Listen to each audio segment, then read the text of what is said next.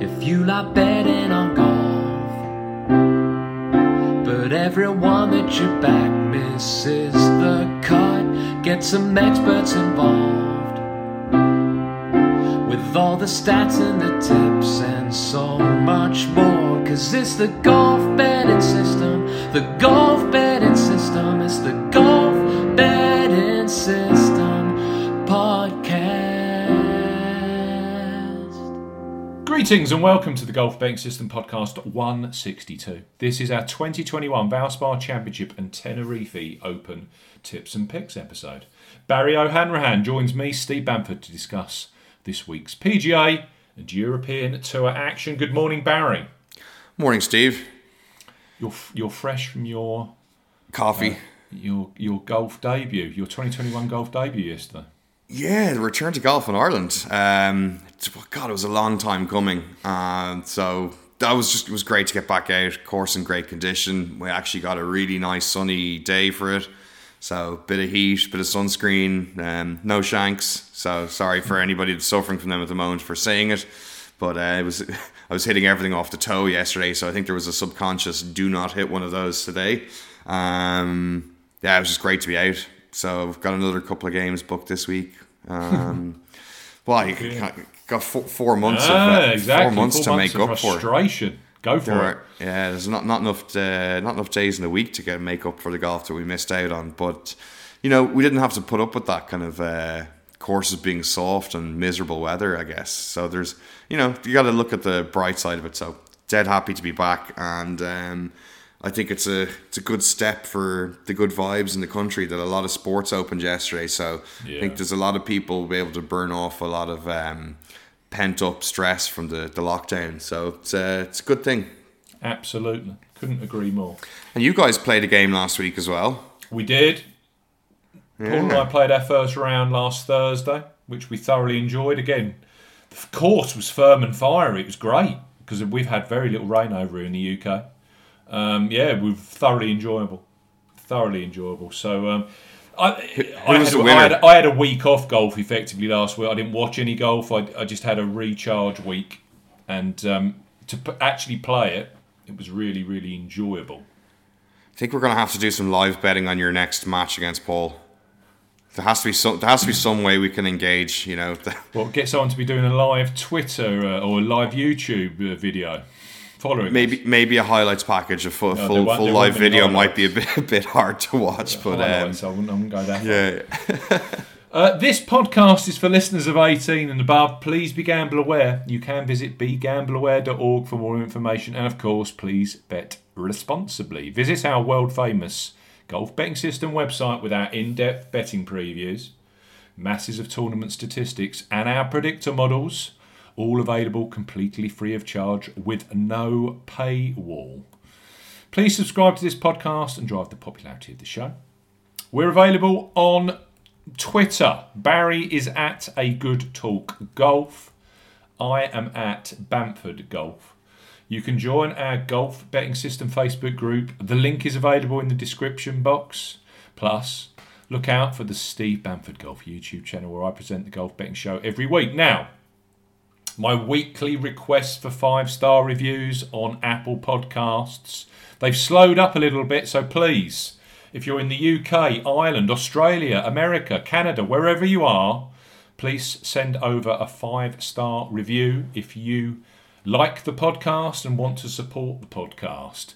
If you leave your name and where you are in the view, of course, I'll read that out. And any reviews that are coming right now are very, very prone to actually being listed on our PGA Championship podcast that will be coming up in a couple of weeks. There'll be a research podcast in the preceding week, and then, of course, the tips podcast on the Tuesday of the PGA Championship. We're only 3 weeks away from Keira Ireland. If you listen to the podcast on YouTube, please subscribe and like the show. Right, here's a review for us. 5 stars. It's from John in County Antrim. It's entitled The Hard Yards. A must listen to anyone interested in golf betting. The guys typically review the previous week's tournaments and then preview the current week's. All sorts of stats and trends followed by their own personal picks. I've listened every week for over a year and wouldn't miss it. First class, boys. Keep up the good work. That, again, is from John in County Antrim. Nice. It should be a disclaimer that we don't pay for these reviews, but that is awesome to get.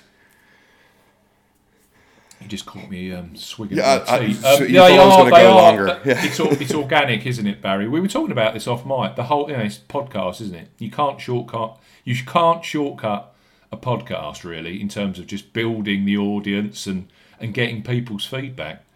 They're genuine reviews that come in, and they're very much appreciated. It's great. Thank you very much, guys. I didn't watch any golf last week. I literally I did keep an eye on it. I said last week on the Zurich Classic, I can't stand the event, don't like it at all. You can't do any stats for it because the team's changed most years and it's just a nightmare. So I tend to ignore it. I certainly don't watch it. But what I did take on board, what did I take on board? I bigged up. Well, I didn't big up. I said of the teams I was interested in at the top of the board, Finau and Champ were one of them, and they were near the top of the leaderboard the whole week until it got down to business, and then collapsed like a pack of cards. So T4 still only has one PGA Tour victory. I couldn't tell you. I mean, I think you watched more of it than I did, and I don't know if they'd have been on much of the coverage anyway. Because once you're 1 or 2 over, they just don't. They cut you out of coverage, don't they? If you're not contending on the Sunday. But I did hear someone was saying the other day that it wasn't really a lot of the mistakes were coming rather from Champ's side than Finau side. But I don't know. I didn't catch that, but I watched a reasonable amount of the down the stretch on Sunday. And during the week, I don't know whether it was just the way my things were syncing for me. I also ended up watching the foursomes on Friday. Maybe it's a case I found it more interesting to watch than the four ball because there's more potential for different things to happen in the foursomes than somebody pretty much trying to make birdie every hole. The course was quite interesting the way it played firm and fast. You know, that was certainly an unexpected aspect of the week. So I did see some brown on the greens. A nice bonus to have the course play. Probably clever as well, because otherwise you end up with minus 30 something scores. So it was interesting to see it present a bit of a challenge. But maybe I don't know, just the usual talk every year about the format. And I found the foursomes more interesting to watch. So maybe there's like an adaptation around that. You do like a modified foursomes where you both tee off, choose the best drive, and then play foursomes out from there on every second day. Or I don't know. I mean, I don't think they'll ever get away from the 4-ball foursomes combo because of the viewed benefits of testing out, or a couple of teams getting to test themselves out for Ryder Cup or President's Cup purposes. So we're probably kind of stuck with it, let's say. But an interesting diversion from the regular weekly 72-hole stroke play. So it's not going to be my favourite tournament of the year, but good to see a little bit of team golf, and it was actually interesting down the stretch when bogeys were very much in play. I backed Finau and Champ, as I said on the podcast, and I also mentioned Burns and Horschel. I backed them, so effectively I covered the week. They managed to get an each way spot. They were a useful team. But it boiled down to 2 experienced teams, didn't it? Effectively, Smith and Leishman for Team Australia, and Team South Africa in the form of Oosthuizen and Charles Schwartzel. I mean, if you want a foursome of high grade golfers, there was you looked at those 2 teams on paper. They were clearly big names. I can't. Yeah. Oosthuizen and Schwartzel were pretty deep in the betting as well, weren't they? They weren't at the very top. They might have been in the 30s if memory serves good correct. Enough. And when you think about the way the course played firm and fast, and you match up the guys who were there at the top of the end, 2 Australians and 2 South Africans that are well used to firm and fast golf courses, it starts to make an awful lot of sense. Yeah. So an incredible whiff by Louis in the overtime, the playoff. Like, it's just And I'd say that's going to shock his system for a long, long time. Just it's the one thing he can't do. He can hit it anywhere left, but just not that right. Did you happen to catch the interview with the two boys afterwards? Schwarzel's face was absolutely priceless. He looked like he was a mixture of vomiting and like pure rage at the same time. Oh yeah, I felt like it can happen to anyone. It's awful. You could see with Schwarzel's numbers, he's struggled for a long time. Schwarzel, hasn't he? But you could I was reviewing his numbers this morning, just as part of the not this morning, but yesterday or over the weekend as part of this Valspar research. And he's been you look at his ball striking and his total driving numbers, where they've been abysmal. Last couple of outings prior to the Zurich, he'd been actually playing, hitting the ball straight and long again. So it was, can't say it was no surprise, but him and Oosthuizen on a firm, fast golf course did make lots of sense. But I don't think we've ever seen it firm and fast like that before. It's normally 28 under par kind of winning. Yeah. On a very accessible, receptive golf course. So that element to it was difficult to see beforehand, I think. But for sure. Interesting. More firm and fast golf proves more interesting again and again. So it's great to see. Hopefully, we've seen a couple of events like that recently on the PGA Tour. So maybe there's a slight focus shift or from how they're setting up courses. Introduce a bit of variety to it rather than having just dartboard golf. So, I'd be all over seeing a few more firm and fast courses throughout the rest of the season. On the European Tour, we had the Gran Canaria Lopesan Open, and that was won by Garrick Higgo, who took his second European Tour victory. And I can kind of recall you mentioning this last week with some of the reasoning behind your tips. He'd actually won in Portugal last autumn. I just picked the wrong guys, didn't I? So, you and Paul were talking about correlating courses, and I know that you and I expect Paul did as well, mentioned that there could be links into the regular Portugal Masters.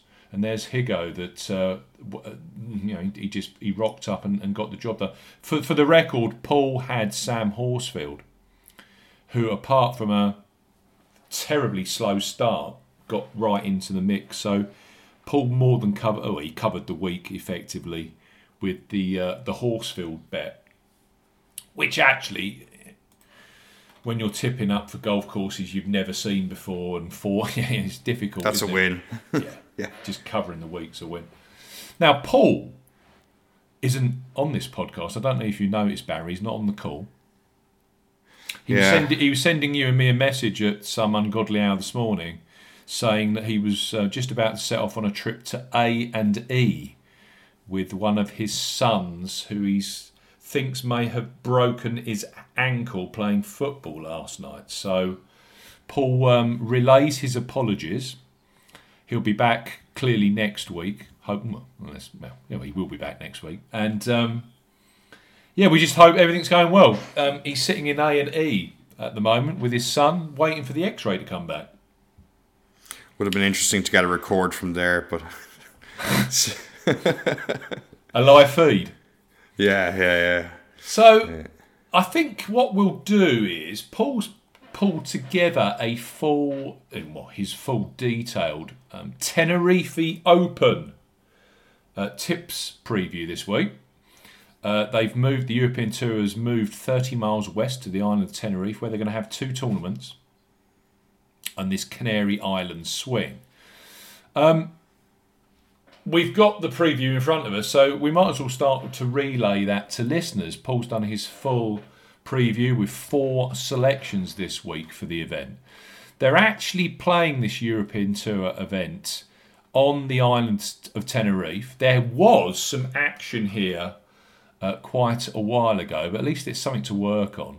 The field itself, there's a few notable additions to the field from last week's event on Gran Canaria. Callum Shinkwin, Laurie Cantor and Sami Falamaki are in this week's field. And falling off the list, Sam Horsfield and Rafa Cabrera Bello. They've hopped on a private jet, I expect, and they've actually jetted over to Florida for the Valspar Championship on the PGA Tour. Andy Sullivan also doesn't play this week over in Tenerife. Now, the golf course itself, they are playing the Melaneras Golf. That was last week. Sorry, the Costa Adeje Golf, which hosted the 2003 Canarias Open de España.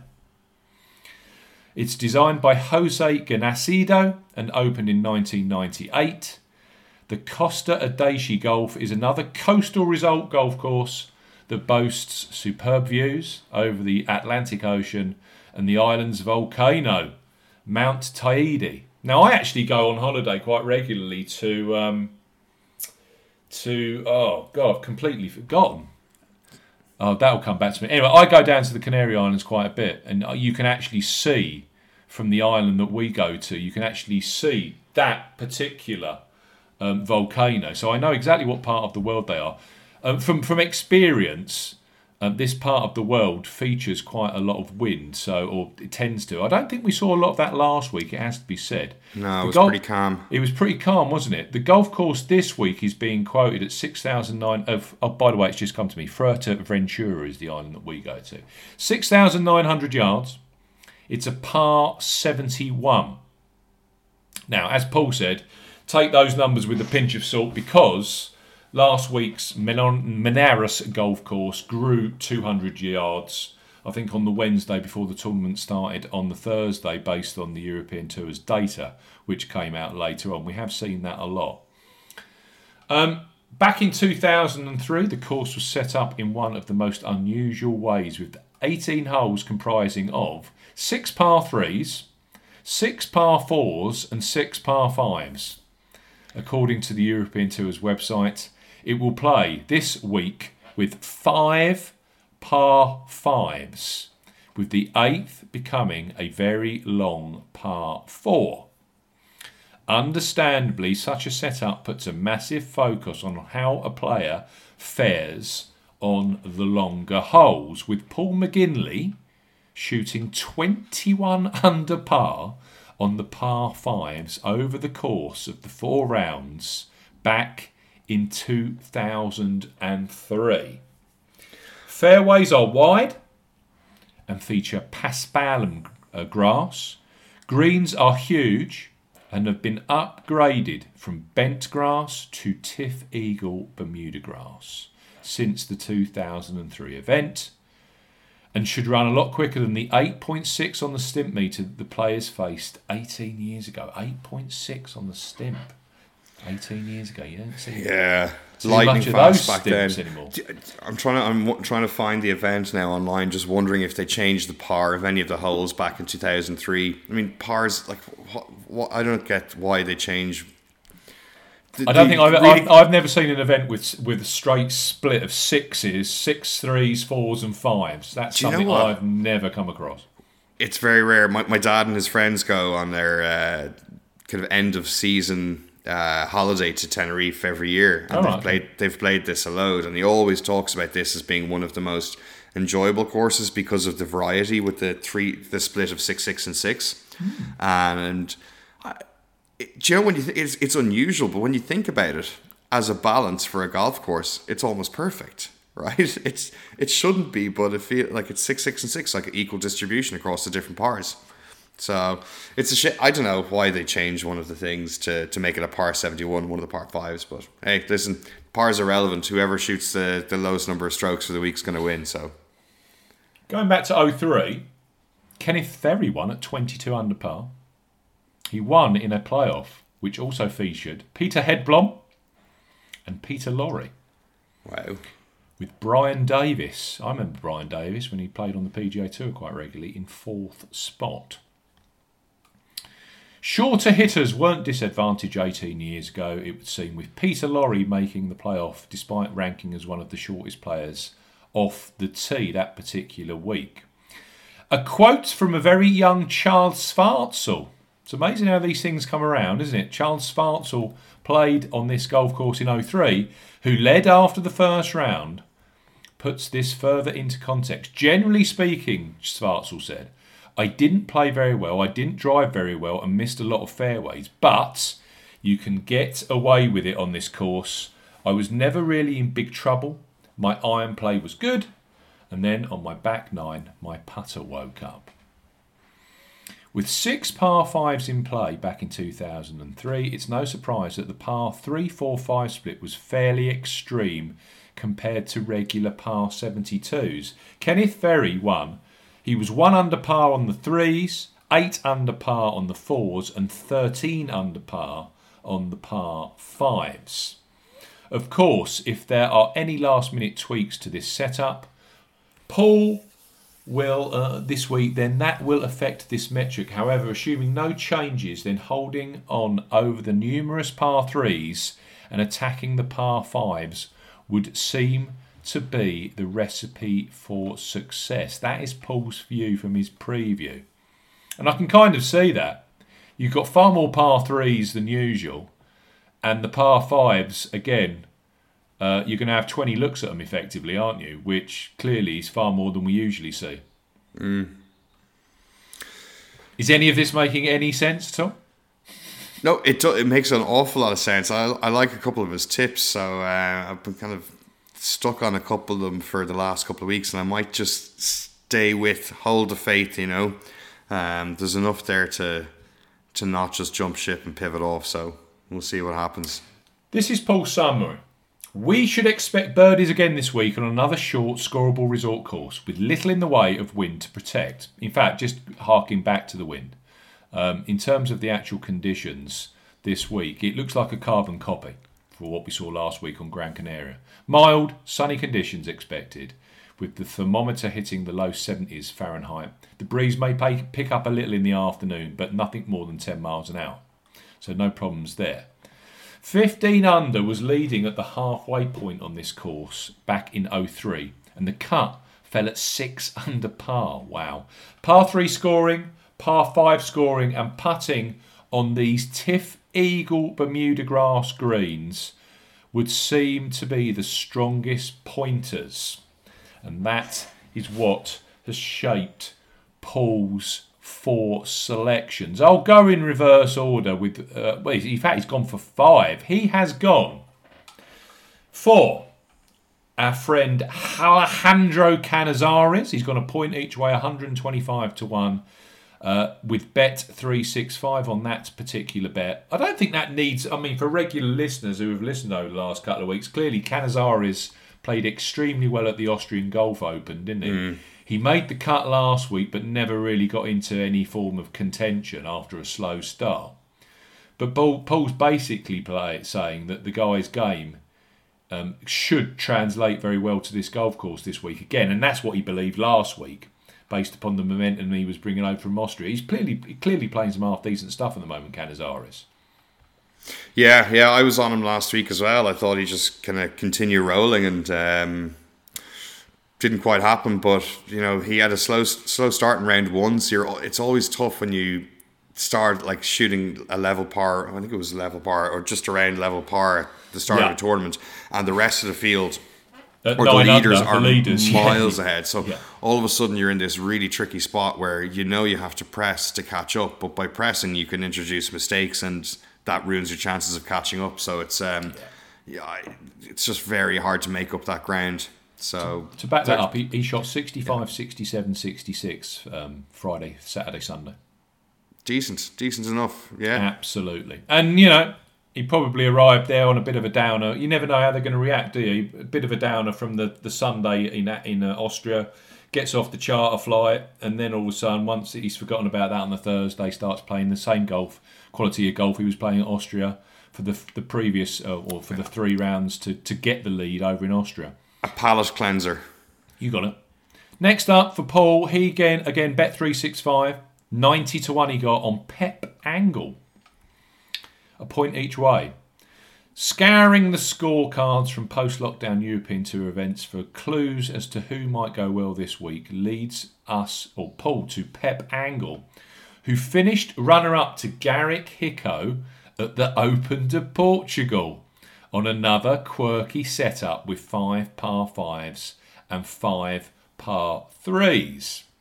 Despite opening with a level par round of 72 that week, the Spaniard went on to shoot 3 straight rounds of 66 to push last week's victor all the way at Royal Ibados, another coastal track like this week, finishing 3 such shots ahead of the nearest challengers into the bargain. 8th at the Kenya Open is the 28-year-old's best result of 2021. However, last week's 29th could have been so much better had it not been, yes, you've guessed it, for a slow start, opening with a 1 over par 71 before shooting 64, 65, 67 to finish in a much more respectable position. Powerful driving and strong iron play are Pep's core strengths, and with reachable par 5s and a plethora of par 3s, that looks like a decent combination to Paul as he looks to break through at European Tour level. So Pep Angle, I'm not pronouncing the S on that one, I'm sure I'm wrong, a point each way at 90 to 1 with Bet365 is Paul's second selection. Now you mentioned, I haven't asked you yet, but you mentioned about keeping the faith. I don't know who you've gone for this week, but I know for a fact that you've mentioned an Italian by the name of Nino Bertasio recently. And I backed him last week, and I'm gonna back him again. You're talking because that's Paul's third selection. He's gone for Nino Bertasio, so add some muscle to the skeleton of this particular selection, because you must be on the same tracks of Paul. Yeah, well, a little bit. Yeah, well, Paul's obviously has a little bit more than my emotional response to just auto backing to try chase the losses. So here we go. In his 24 attempts at the par 3s last week, nobody scored any better than him. He was 7 under for the par 3s, so there's something clearly going very well with his irons and his ball striking. So it's a really good indicator going into this week. It's with oh my God, that is a lot coming up this week. Yeah, par 3s. It'll be terrifying if you're not hitting your irons well, playing that many of them. So. Here we go. The long-hitting 32-year-old can make mincemeat of the par 5s to add to the par 3 prowess, and that bodes well on this quirky scorecard as he goes after his maiden victory on the European Tour.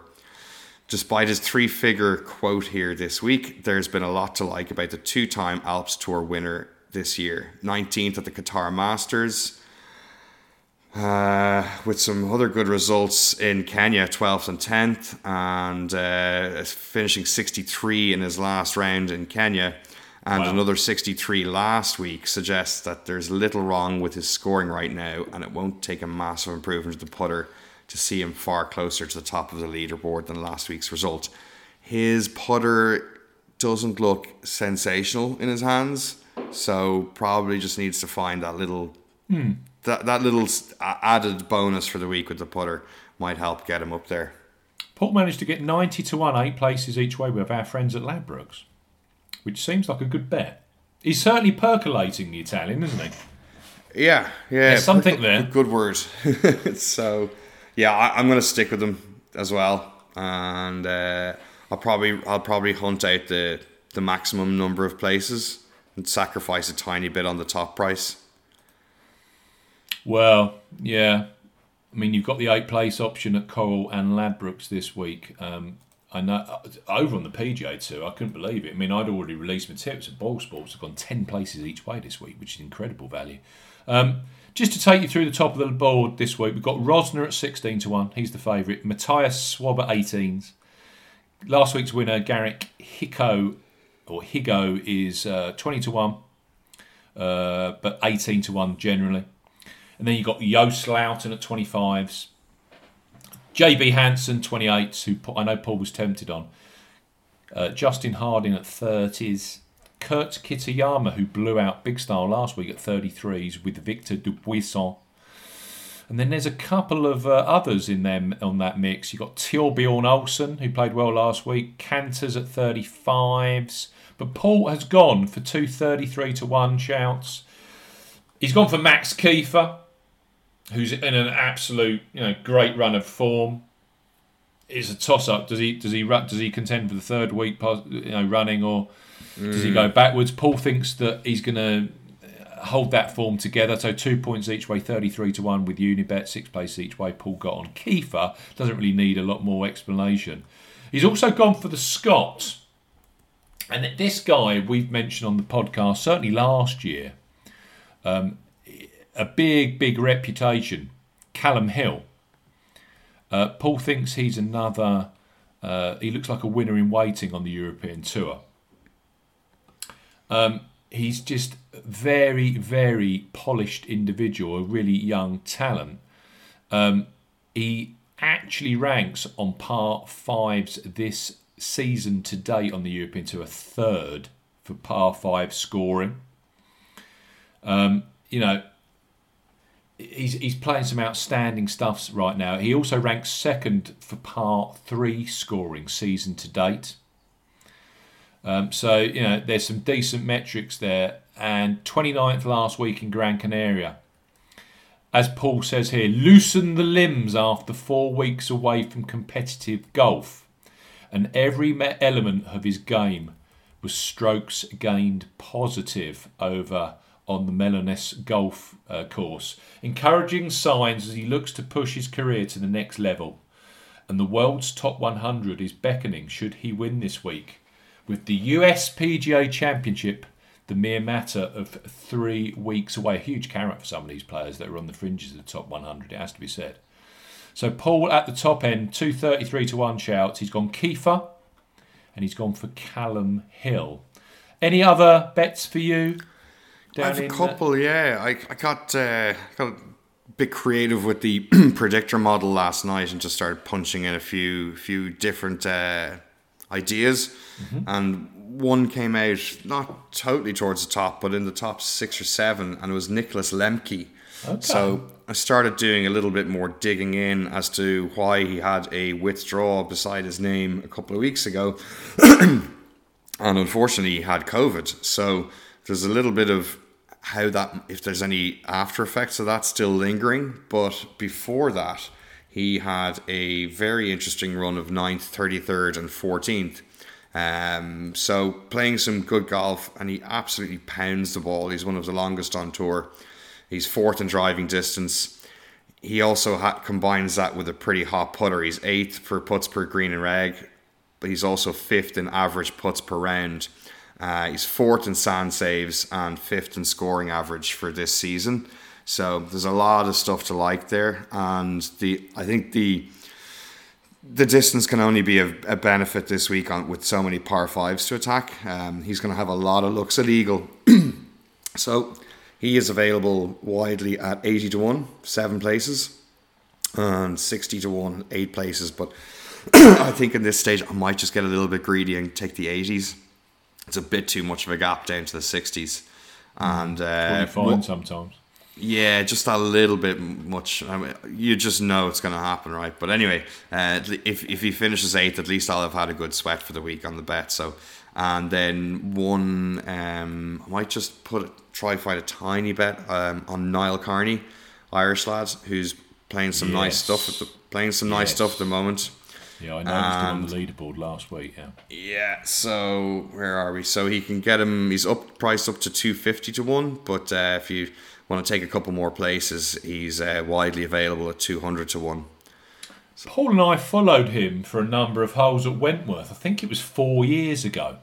Mm-hmm. We followed him round. Well, it might have been Wentworth, or it might have been Walton Heath, the one that Eddie Pepperell won, the Betfred British Masters. Anyway, we followed him round, and he looked a decent talent even that day. And we're talking quite a few years ago. He seems to. He hasn't made that big breakthrough yet, but he seems to be gaining a lot more confidence on the European Tour. He's been a lot more visual on leaderboards recently. Yeah. So it's about making that consistent leap, I guess, into grabbing himself some top 10s. He seems to be making those progressive steps as he goes along. And the other thing that I really liked, in addition to just the raw results, was that in the model I put up last night, just for reference, the top 3 in that were Thorbjorn Olesen, Jamie Donaldson, Victor Dubuisson, Lewis Jouton, and Max Kiefer. So there's some good players up at the top of this model. A lot was focused on coastal positive, a bit of driving accuracy, and kind of birdie focus really. Mm-hmm. So it wasn't and Bermuda positive too because of the greens. So yep.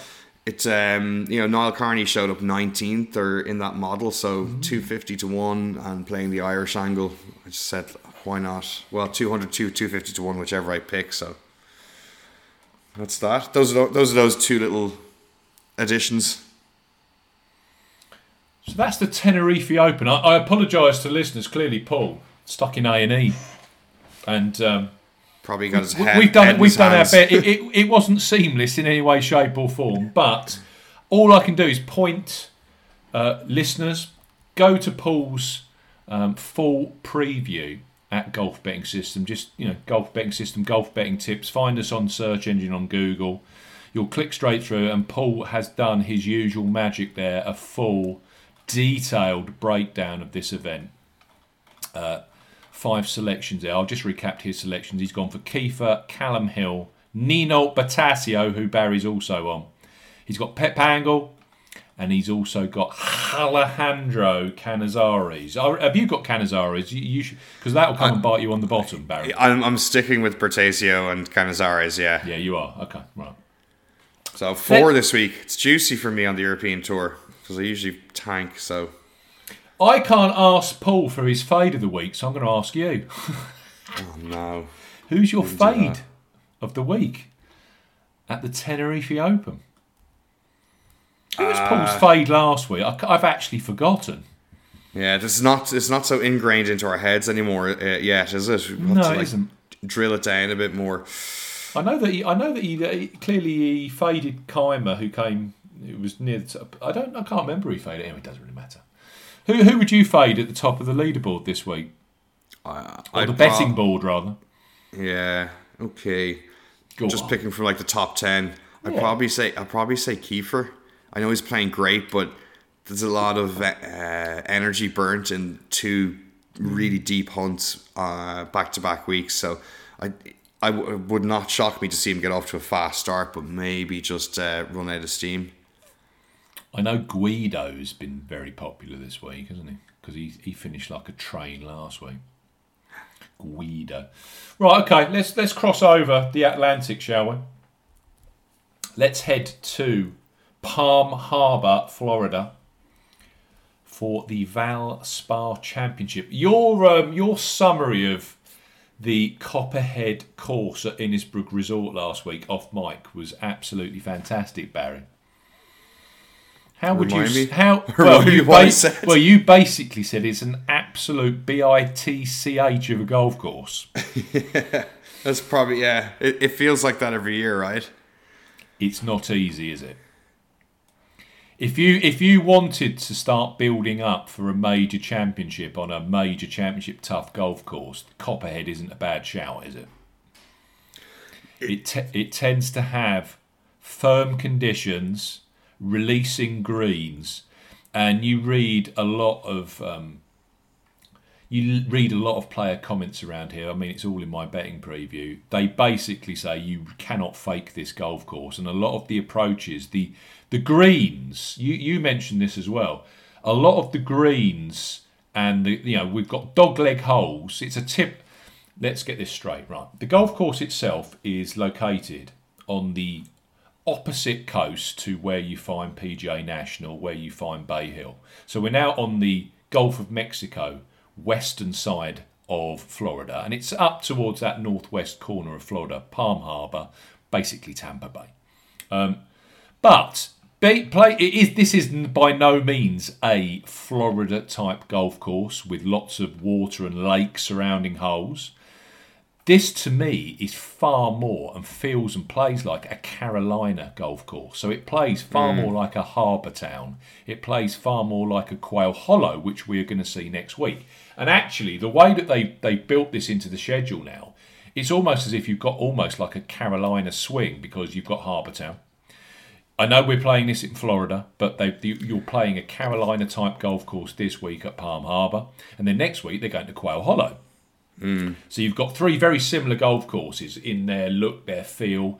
Quail Hollow's a lot longer, a bit wider, but even so, tree line, dog legs everywhere. What they also say about this golf course at Copperhead is a lot of the greens are actually at 45-degree angles to the fairways. So you've got a lot of diagonal greens, which makes finding the right levels of greens and attacking pins really, really difficult. And you've got to use both kind of shot shapes around here as well. It's a really kind of old style, quirky golf course. And what makes matters even worse, of course, is that you've got some water in play on 9 of the 18 holes, and you've got traditionally firm and fiery conditions here. Balls are releasing on greens this week.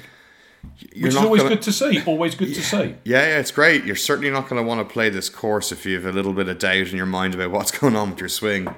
It'll chew you up, right? Yeah.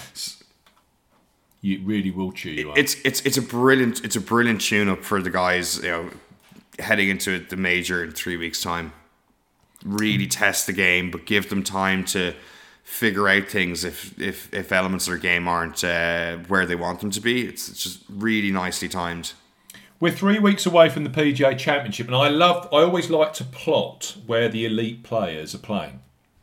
Now, this week, top of the mark betting board, Justin Thomas, 9-1. Dustin Johnson, the world number 1, at 11-1. That price is starting to get bigger. You then have a jump. Patrick Reed at 20-1. Reed is the other kind of player that you've either got to be on point with your ball striking, or you've got to have an absolutely unbelievable short game. Reed always steps into that category and has finished second here, I think, potentially twice. I know he was second here a couple of years ago when he was T2 with Tiger Woods the first year that Paul Casey won here in 2018. He's at 20-1. Corey Connors is at 20-1. Victor Hovland's at 22-1 with the defending champion from 2019. He's going for a hat-trick of PGA Tour wins, Paul Casey, at 22-1. Then you've got Tyrrell Hatton at 28s, Sung Jae Im at 30s, Louis Oosthuizen 33-1s with Abraham Answer and Scotty Scheffler, 33-1 bar the rest. Now, I'm just going to take you through this. I pulled this together. So, there's a list of some runners and riders for the majors coming up. We've also got Coke Rag, who's a bit of a course specialist. Joaquin Niemann playing this week. Justin Rose playing this week. And then we're getting down to players that, for me, I don't think they're going to win majors anytime soon. Then that's my own personal perspective. Gary Woodland's in there.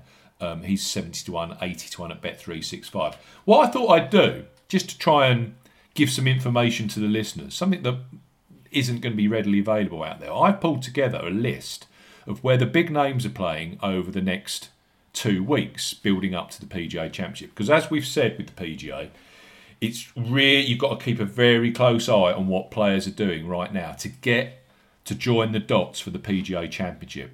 Strokes gained tee to green, approach play, total driving. Because we know what we're going to face at Kiawah Island. A ridiculously long par 72 by the coast where power, hitting and ball striking is going to be absolutely vital this week. Right, Wells Fargo. This is the field of the elite players next week. Bear in mind, these can change. There could be late additions to the field. Patrick Cantley, Corey Connors. So this is at Quail Hollow next week. I said that it would be loaded. Bryson DeChambeau, Tony Finau, Tommy Fleetwood, Sung Jae Im, Shane Lowry, Rory McIlroy, Joaquin Niemann, Joaquin rather. I'm back to that again. Joaquin Niemann, sorry. Rahm, Reed, Schauffele, Simpson. I know it's terrible, isn't it? Simpson, JT, Matthew Wolff, Gary Woodland and Will Zalatoris. Those are the elite names in the field next week at the Wells Fargo as we sit here. They've still got till Friday to firm that field up. It's very appealing, isn't it? That's a good field, isn't it? It says a lot about the field. It says a lot about like where this week and Copperhead sits in the schedule. That the field is not quite as strong, and I think also the difficulty of the golf course. Maybe some guys are just don't want that confidence bashing right now that you could easily suffer at this golf course. You know, you go out and you could shoot a couple of 75s or something like that, and be wondering and soul searching for a while. Well, it's interesting with JT. He's playing this week and next week, and then he takes off the AT&T Byron Nelson down in Dallas, Texas. So, you know, you could almost... Is he using this week as a tune-up to then really go for it at Quail Hollow next week? There's lots of different ways of looking at things. Rory plays next week at Quail Hollow. He doesn't play the week before, as it stands in the field right now. The AT&T Byron Nelson, which they're playing at a new golf course this year, TPC Craig Ranch, which is in Dallas, Texas. Here are the elite names in that field at the moment. DeChambeau. So DeChambeau is playing both Quail Hollow and Byron Nelson. Matthew Fitzpatrick is playing Byron Nelson. Sergio Garcia.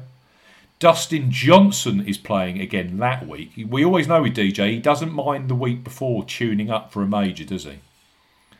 He did that when he won the Masters. He played at Houston the week before, winning the Masters last year, and also I think he played the week before at Southwind before he won the US Open.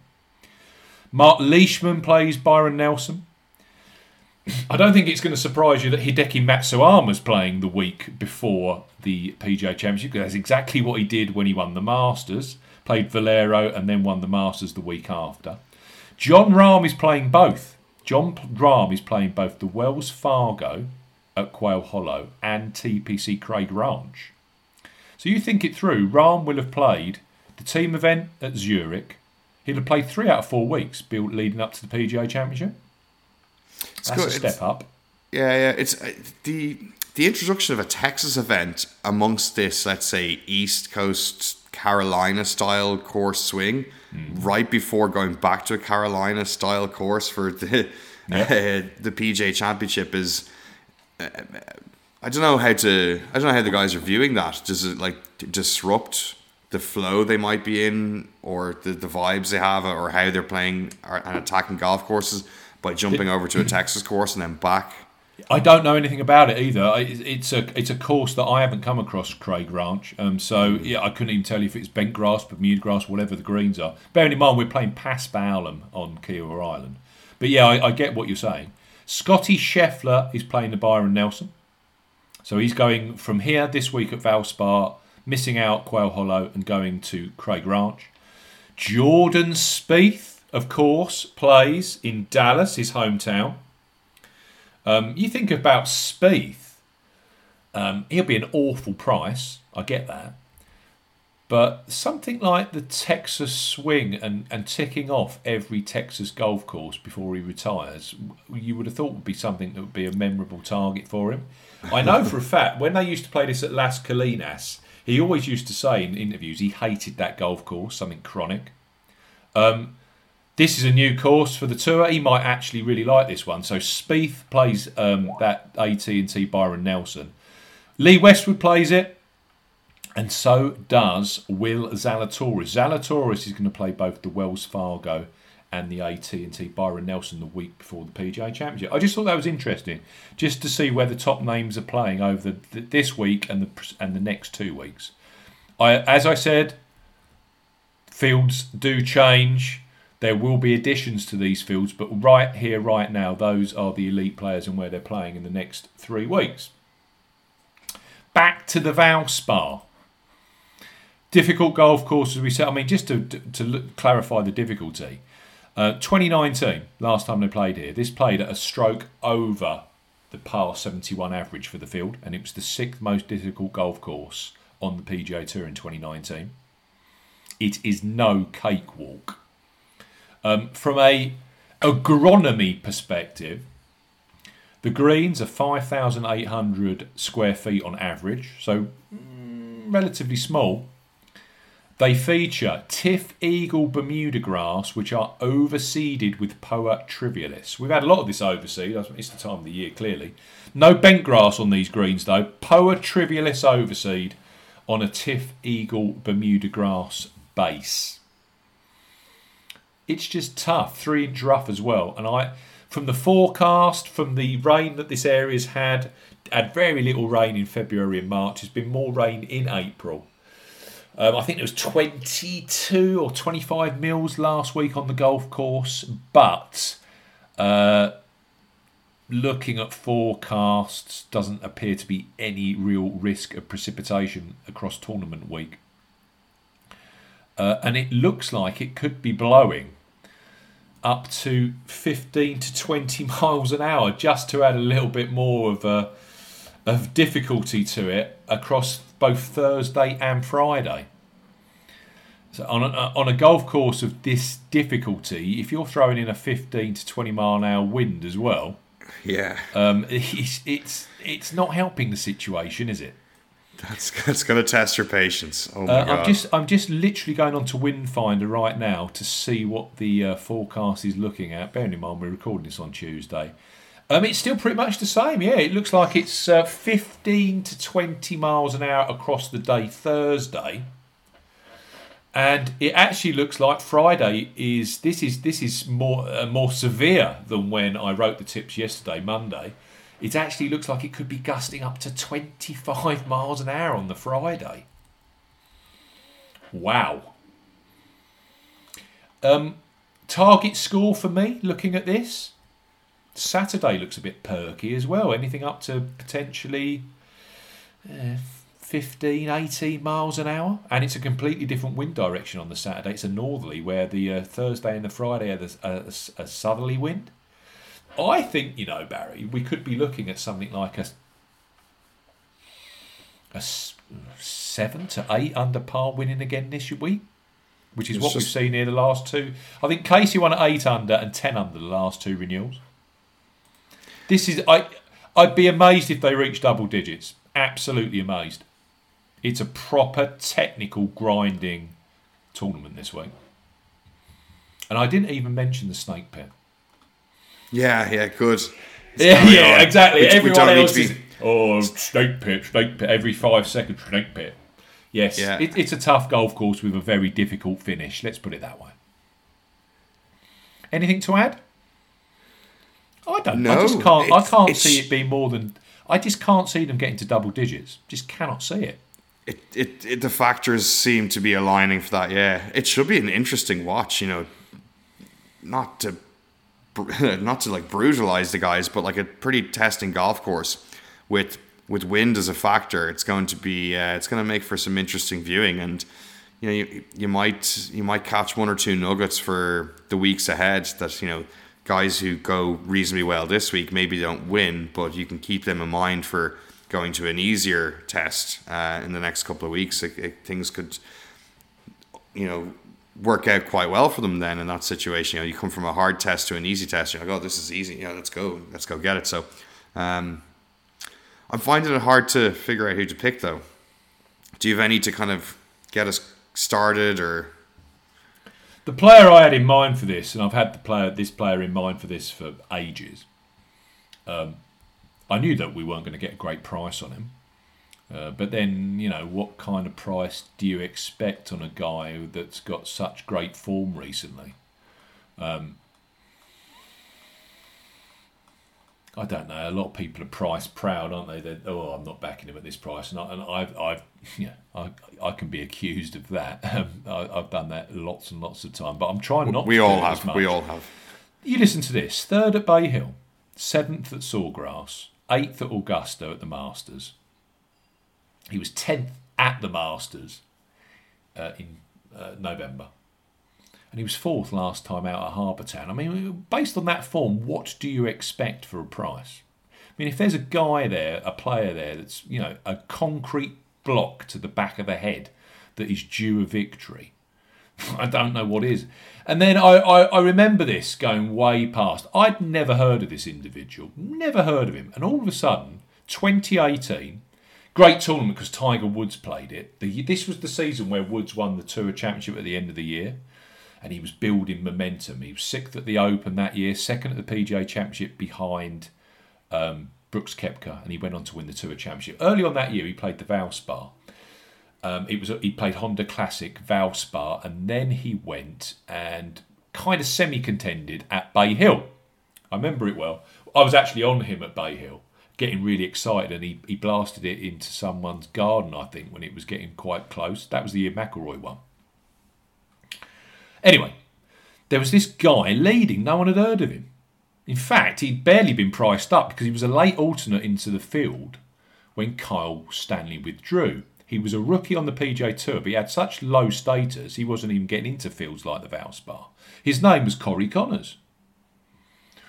And he was the 36 and 54 hole leader at this tournament back in 2018 as an alternate, a late alternate.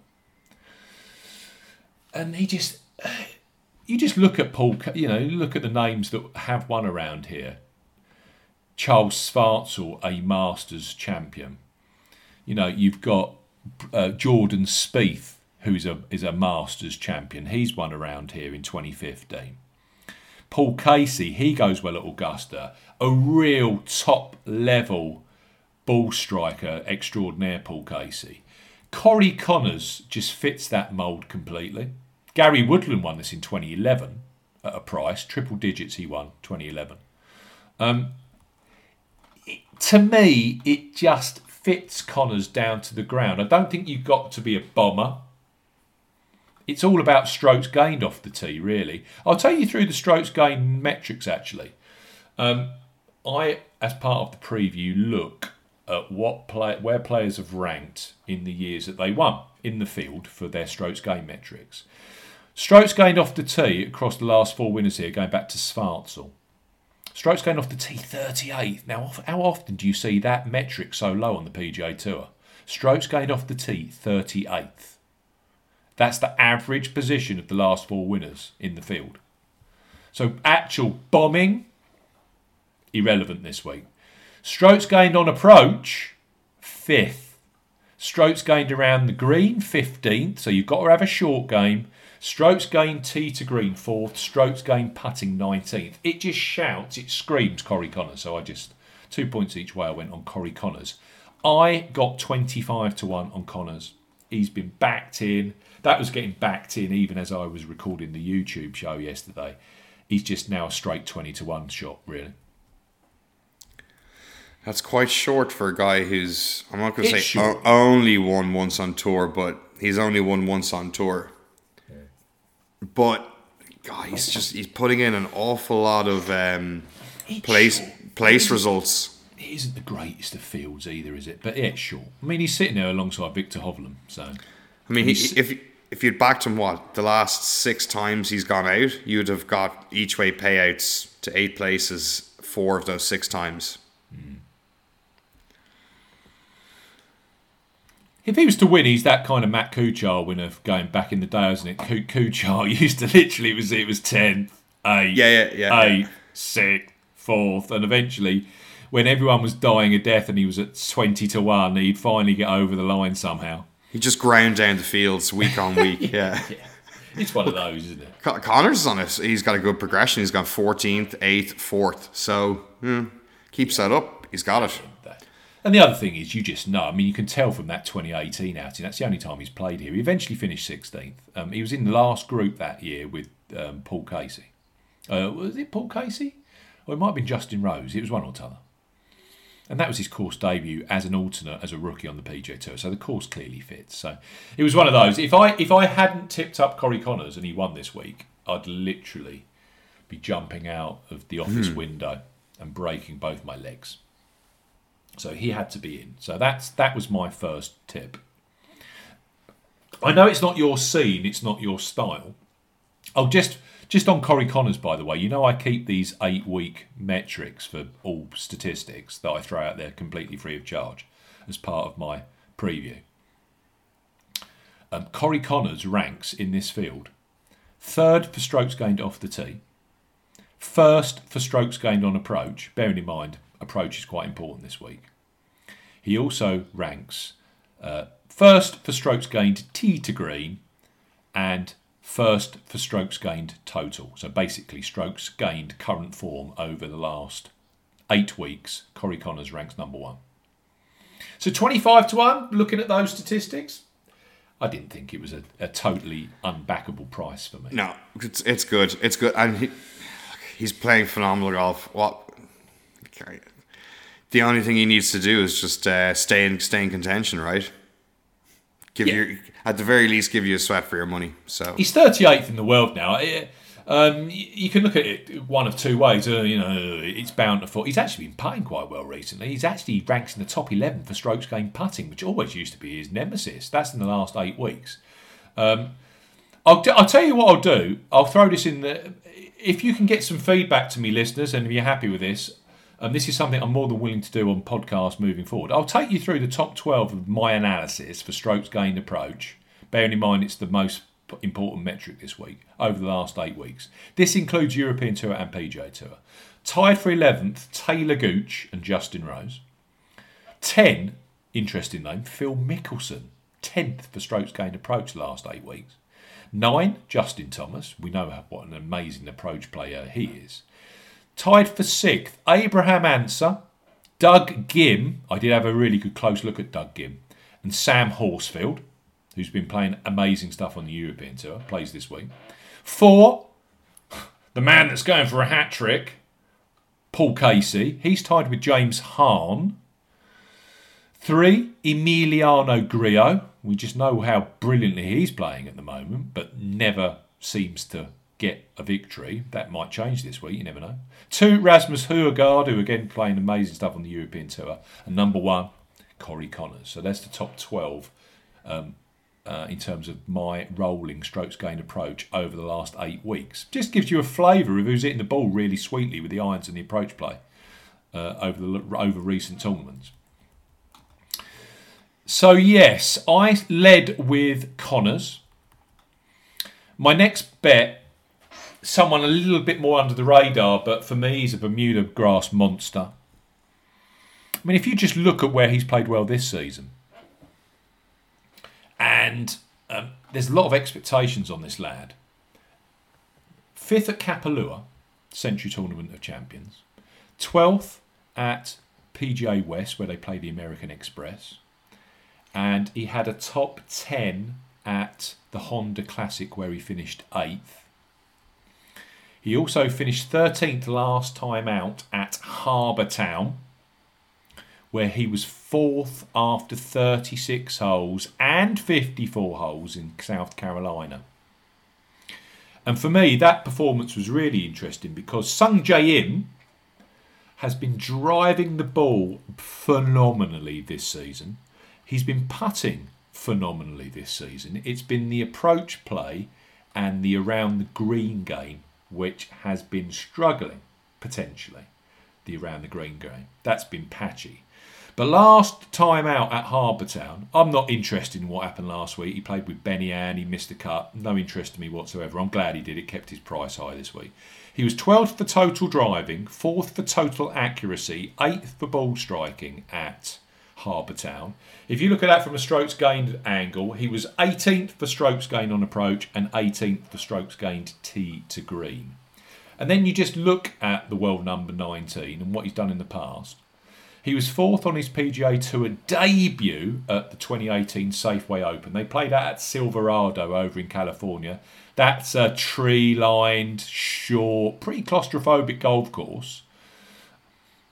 I mean, 4th on his PGA Tour debut. That showed you the talent we were dealing with Sung Jae Im. The year after that, 2019, he did his first Florida swing. He finished 3rd at Bay Hill behind Francesco Molinari.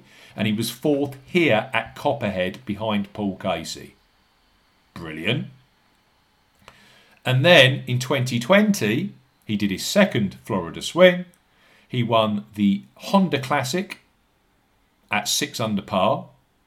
And then the week after that, he finished 3rd at Bay Hill. That was the tournament that Tyrrell Hatton won when I was on board him at 55-1. So you just look at those. I mean, I'm just recapping here. That 9 on Bay Hill behind Francesco Molinari, 9 under par. He was 4th at Copperhead here behind Paul Casey, 6 under par.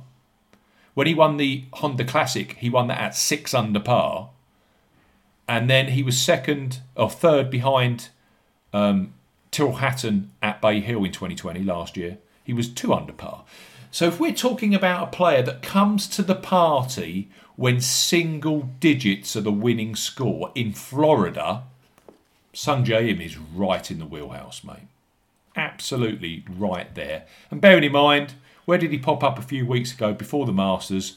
Even though he wasn't playing very well with his approach play, he was 8th at the Honda Classic. Again, another single-digit winning score in Florida. You look at Sungjae Im. He's got a couple of top tens at Sedgefield, where they play the Wyndham Championship. Again, that is another Carolina golf course, isn't it? That tight par 70 there. He just ticks every box. When it comes to correlating courses and where you should be playing well to win this, Sungjae Im is all over it like a rash. I got 30-1, 8 places each way with Paddy Power. You've got based on that sell, you've got to be tempted on Sungjae Im yourself, surely, Barry. Got to. Yeah, I backed him at the Masters and he completely disappointed. But there's so much going. I mean, there was a reason I backed him at the Masters because there's been so much good going from him recently. The driving's been outstanding. And based on the correlation to like the tough courses and that being one this week, it's just everything seems to be aligning very seriously towards backing him. I don't think I can avoid putting a bet on him. My gut feel on Sungjae Im is if you're going to a Sedgefield where 22 under par wins in August, yeah, you know that to me is a sort of Brandt Snedeker kind of test. I think Im struggles when the scoring is super resort level low.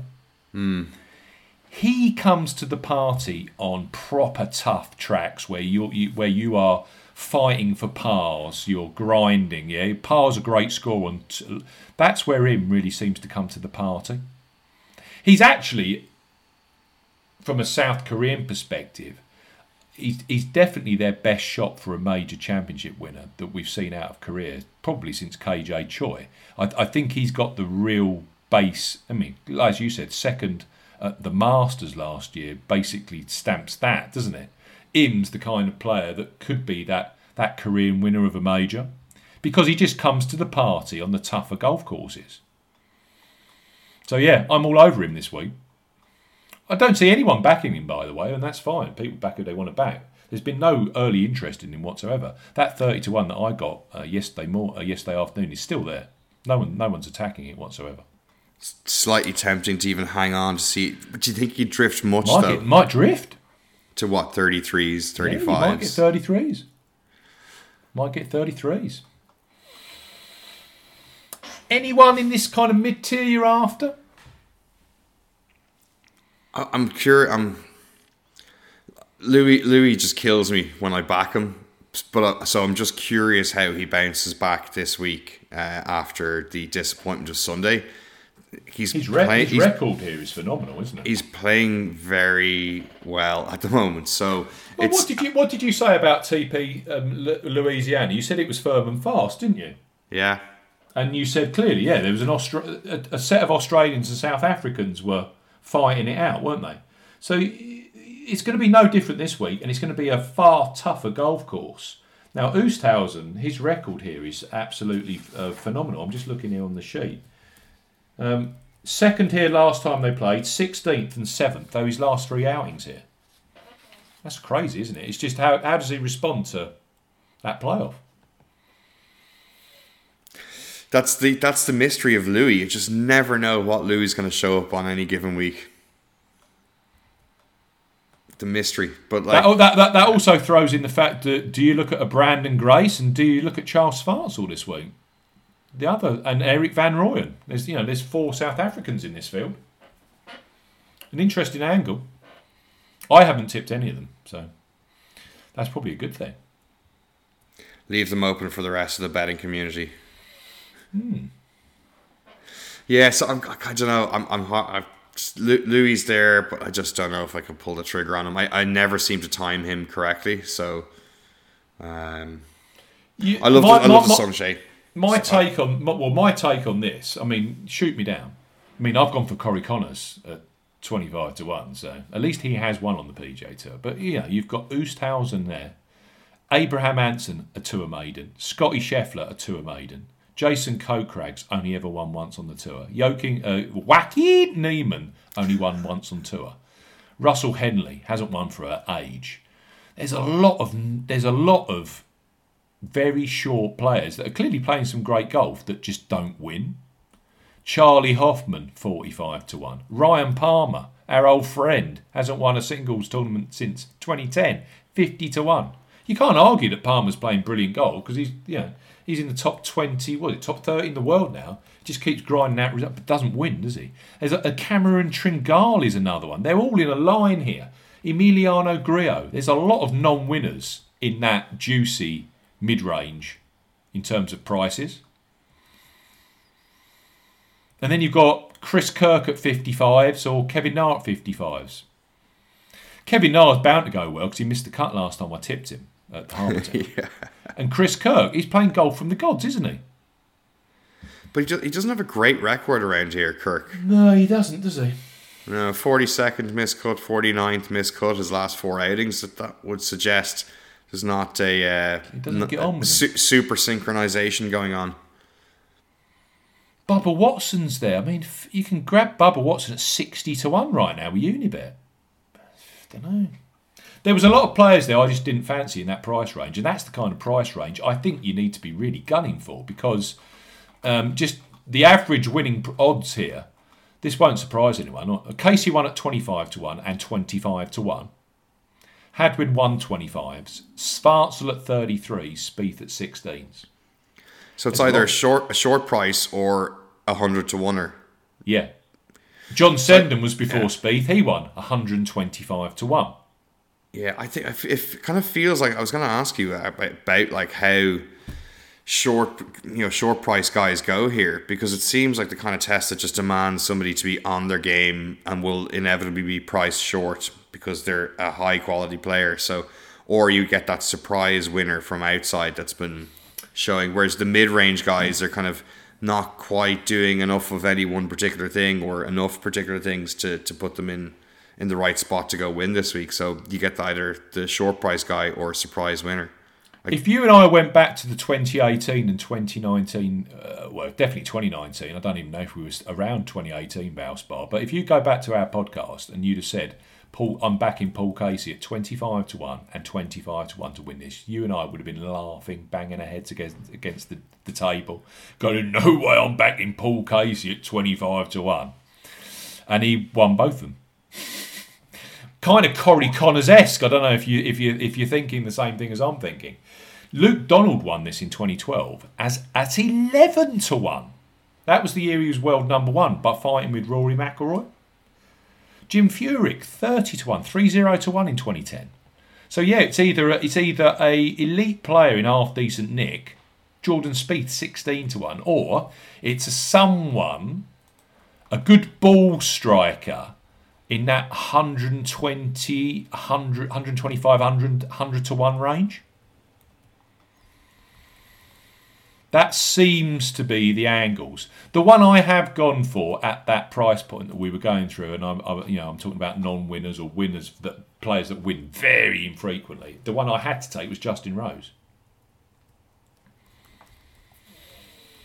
10-time winner on the PGA Tour, and this guy was leading the Masters for a considerable length of it, so he's clearly playing some good golf.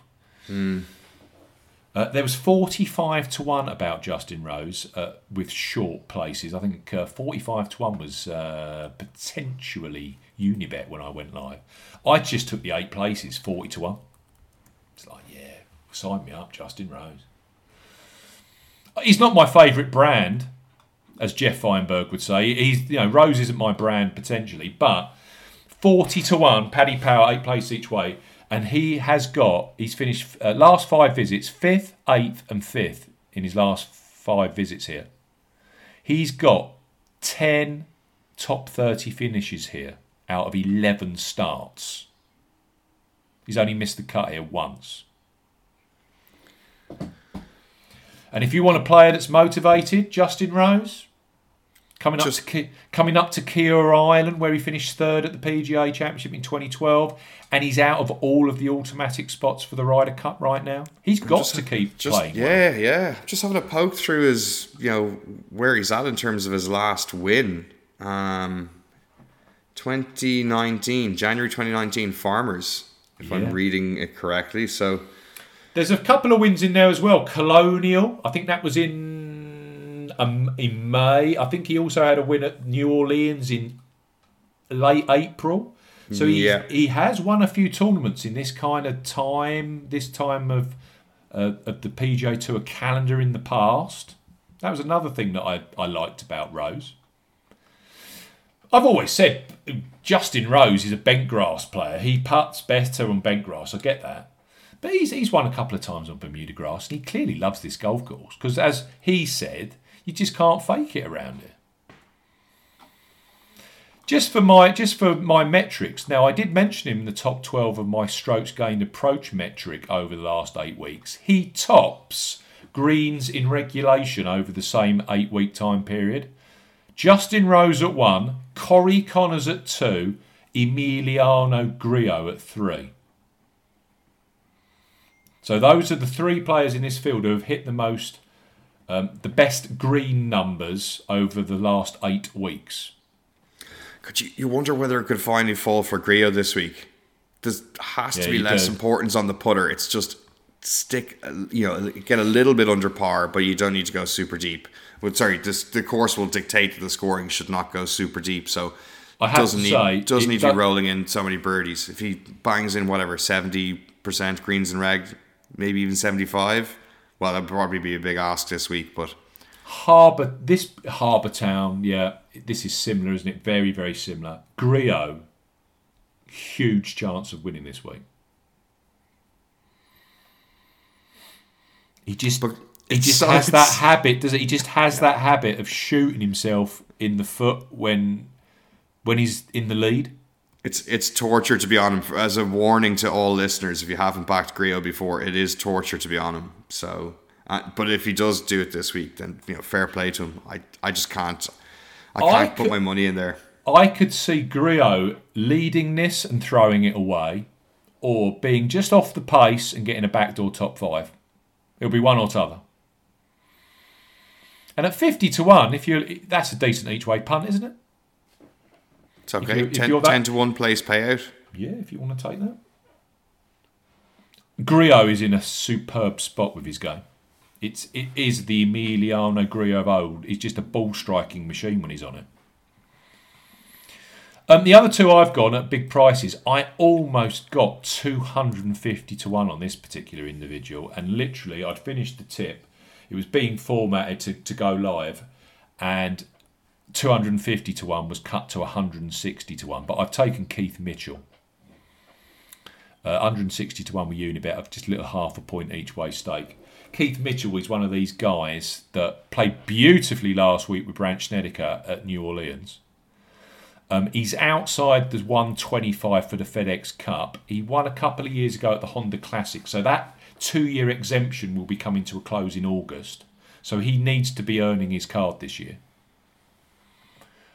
Mitchell, again, if you look at PGA National, if you look at Bay Hill, he's also played well at Sony Open over the years, YLI. Always comes to the party on Bermuda grass.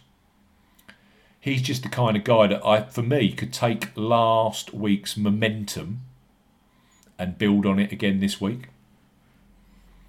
He was 11th here on the only time he's played the Valspar Championship.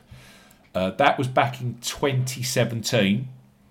And back then, he Monday qualified to get in the field because he was a Corn Ferry player at that stage, and he finished 11th over the week here at the Valspar. So had no PGA Tour status whatsoever. I wish I could have got the 250s. But anyway, I'm happy. 160-1 I got with Unibet. That is still hanging there. If you take 10 places each way with Ball Sports, that is as short as 90-1.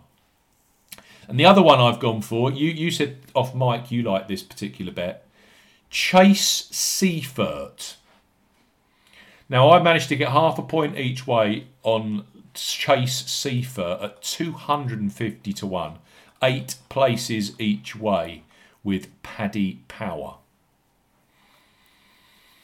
And the thing with... I said to you before we started recording this, on my 8-week trackers, he's 22nd for driving accuracy in ranking in this field, 8th for greens in regulation, 24th for scrambling. And from a strokes gained perspective, he ranks 23rd for tee to green. And for strokes gained current form, so strokes gained in the last 8 weeks, he's 15th in my analysis. And he was 250 to 1. Sign me up. He should not be that price with those stats. Don't think he'll win it, but already since he's been on the main tour, he's finished 4th at the 2023 M Open. And just over a month ago, he finished 3rd at PGA National at the Honda Classic. And what's the Honda Classic? Technical, horrible golf course, single-digit winning score. He finished 3rd. And you know how lightning quick that got over the weekend when Matt Jones won that? That was fiery, that golf course. And, you just look into it. He's 29 years of age. He went to Florida State University and he grew up in Panama City, born, raised, which is about 300 miles just up the coast from here in Palm Harbour. Sign me up, 250 to 1. I'm in. First round leader, wouldn't put you off that either. I wouldn't put you off first round leader on Seether or Mitchell, actually. I mean, they're the kind of ones that... There's something in their play right now. Now, whether it lasts for 4 rounds, we don't know. But first round leader, yeah, I could see that as well for both. But yeah, so I've gone for Seifert, who's playing some outstanding stuff right now. Mitchell, and then shorter prices, Justin Rose, who I still think is great value. He was as short as 28 to 1 with Sky Bet, and others were hanging 45 to 1 about Justin Rose. So that, it just tells Sky Bet don't want to take a penny of money on him, and I always think that's a great sign. I've got Rose at 40s, Sungjae Im at 30s, and Corey Connors at 25s. Are there any others that you're having a punt on, Barry? Are you still cogitating? I'm kind of cogitating, percolating, trying to find. I feel like I'm kind of going to focus either on the shorter end of the market or in that kind of 90 to 1 plus brackets, and I'm just trying to see who really pops out. Stenson has a very good record here. What's going on with Stenson at the moment? There's little signs of life. Yeah, I looked at Stenson quite closely. The other one I looked at around there that's a winner, Brad Snedeker. Now, Snedeker isn't your ball striking Paul Casey, but as we've seen here, Jordan Spieth's won here. He's more the Patrick Reed mode, isn't he? Where he loves a classical golf course. And I said on the podcast last week, keep looking at Snedeker. He's gonna pop somewhere. He has to pop because he's in that FedEx Cup territory where he needs to perform. I think he's now back into the top 125 after that 4th place last week with Keith Mitchell. But he's got to keep performing. An older style golf, I just don't know.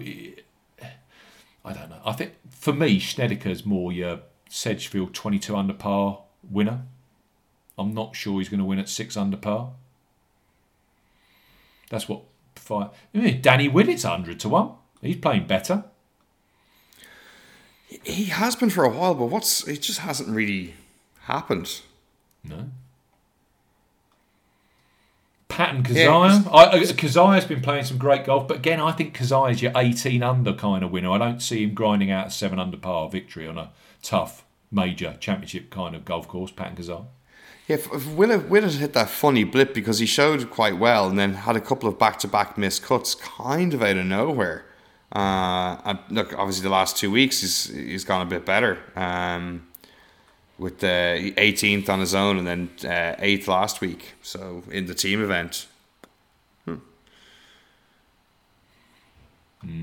Keep thinking about it. I'm surprised because you've been mentioning Taylor Gooch. I thought you might have a little punt on Taylor Gooch or Talor Gooch. Still getting through the field here to try attack it.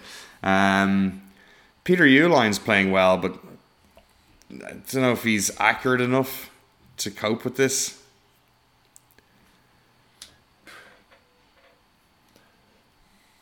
He's second in your scrambling, So it's another interesting one. He won there 2 weeks ago on the KFT. So he'd be. Phil Mickelson, 150. Yeah. We're grabbing straws here, clearly. But yeah, if you look, as we said, a short price winner or one, this sweet spot, 100 to 125 to 1. This is what happens when you fall out of balance missing Paul. You have that third person in there just to go, lads, what? You're talking a lot of crap here. The one thing I will say, you haven't mentioned Kevin Kisner on Bermuda grass, so I take it he bowls up and wins this week. He probably does now at this stage. Look, he's 3 missed cuts in a row, albeit last week's was in the team event format, but something's not matching up with what it's been dire. What was showing in your in your 8-week trackers. He was popping a little bit in those, but it's kind of disappeared a bit. It's just gone. Yeah. How about Sam Burns? He's got a couple of good results the last couple of weeks. Quality player, isn't he? Is he showing up on any of your trackers? What did show for Sam Burns was, you've asked me a super awkward question that I'm going to have to dig into on my computer while I'm waffling. Bear with me. Faust bar, here we go. The thing with Burns is, we know he's a quality player. He was 12th for strokes gained tee to green at Harbour Town last time. So yeah, he's in the wheelhouse, isn't he? And he's at a reasonable price. Yeah, a few to think about. He grew up just around the coast in Louisiana, so it'll be au fait with the grass and the conditions and everything. You just got to ask yourself, does Sam Burns win his maiden PGA Tour title at a grinding 6 under par at Copperhead? It just didn't kind of 100% compute for me. Doesn't mean he doesn't win. But he's a quality player, Burns. We know he's going to win at some stage, and it's very, very, very likely to be on Bermuda grass. Yeah, it feels like I might have more bets for the European Tour this week than I do in the PGA Tour. Like I love the Sung Jae shout. I love the Chase Seifert shout. Apologies for butchering his name. So listeners are used to us butchering names, especially me. Yeah. So. Yeah, finding it tricky to dig in. I want to find a price on Michael Wysocki, the Monday Q guy. I saw the video last night and dug into the backstory. He's a phenomenal golfer. He's over 30. He was 36 wins on the mini tours in Florida, and then he has a 59, 18 holes in one, and has been trying for years to get on tour. And then you see that, just brilliant outpouring of emotion to make it, and he rolled that putt in on the last 20-footer. That thing just was went down the hole like a vortex. It was brilliant. So yeah, 600 to 1 with Bet365. He's been priced up. Michael Wysocki. I'm waiting for a few more bookies to come up with some markets and see what I can find out from that. We said off Mike a top 40 on something like that would be quite nice on a Wysocki, wouldn't it? I didn't know he's so. I mean, I've never come across the guy, but was he? You say 30 titles? 30 mini tour events or whatever way you designate them. So, guy's a player. Just shows that, the quality of play, and then it's just so difficult to get onto tour. We've waffled for 122 minutes. We've got to close this podcast down. We do apologise to listeners. We always say, let's try and make it an hour. I hope plenty of timestamps in there for the guys to get through it, and the girls. Yeah. I thank you for your time, Barry. Cheers to you too, Steve. Good show, and good luck to everybody this week.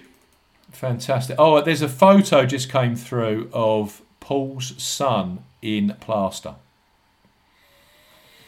lying on a hospital trolley. So that's where Paul is. I hope Paul's son gets better soon. That's not been a great morning for the Williams household. But we got through the podcast. Barry, I really appreciate your time this week. Thank you for it. Cheers. Cheers, Steve. And thank you to listeners. We'll be back again next week for the second event in Tenerife on the European Tour and the Wells Fargo Championship on the PGA Tour. 2 weeks to the PGA Championship. Goodbye. If you like betting on golf, but everyone that you back misses the cut, get some experts involved with all the stats and the tips and so much more. Cause it's the golf betting system, the golf betting system, it's the golf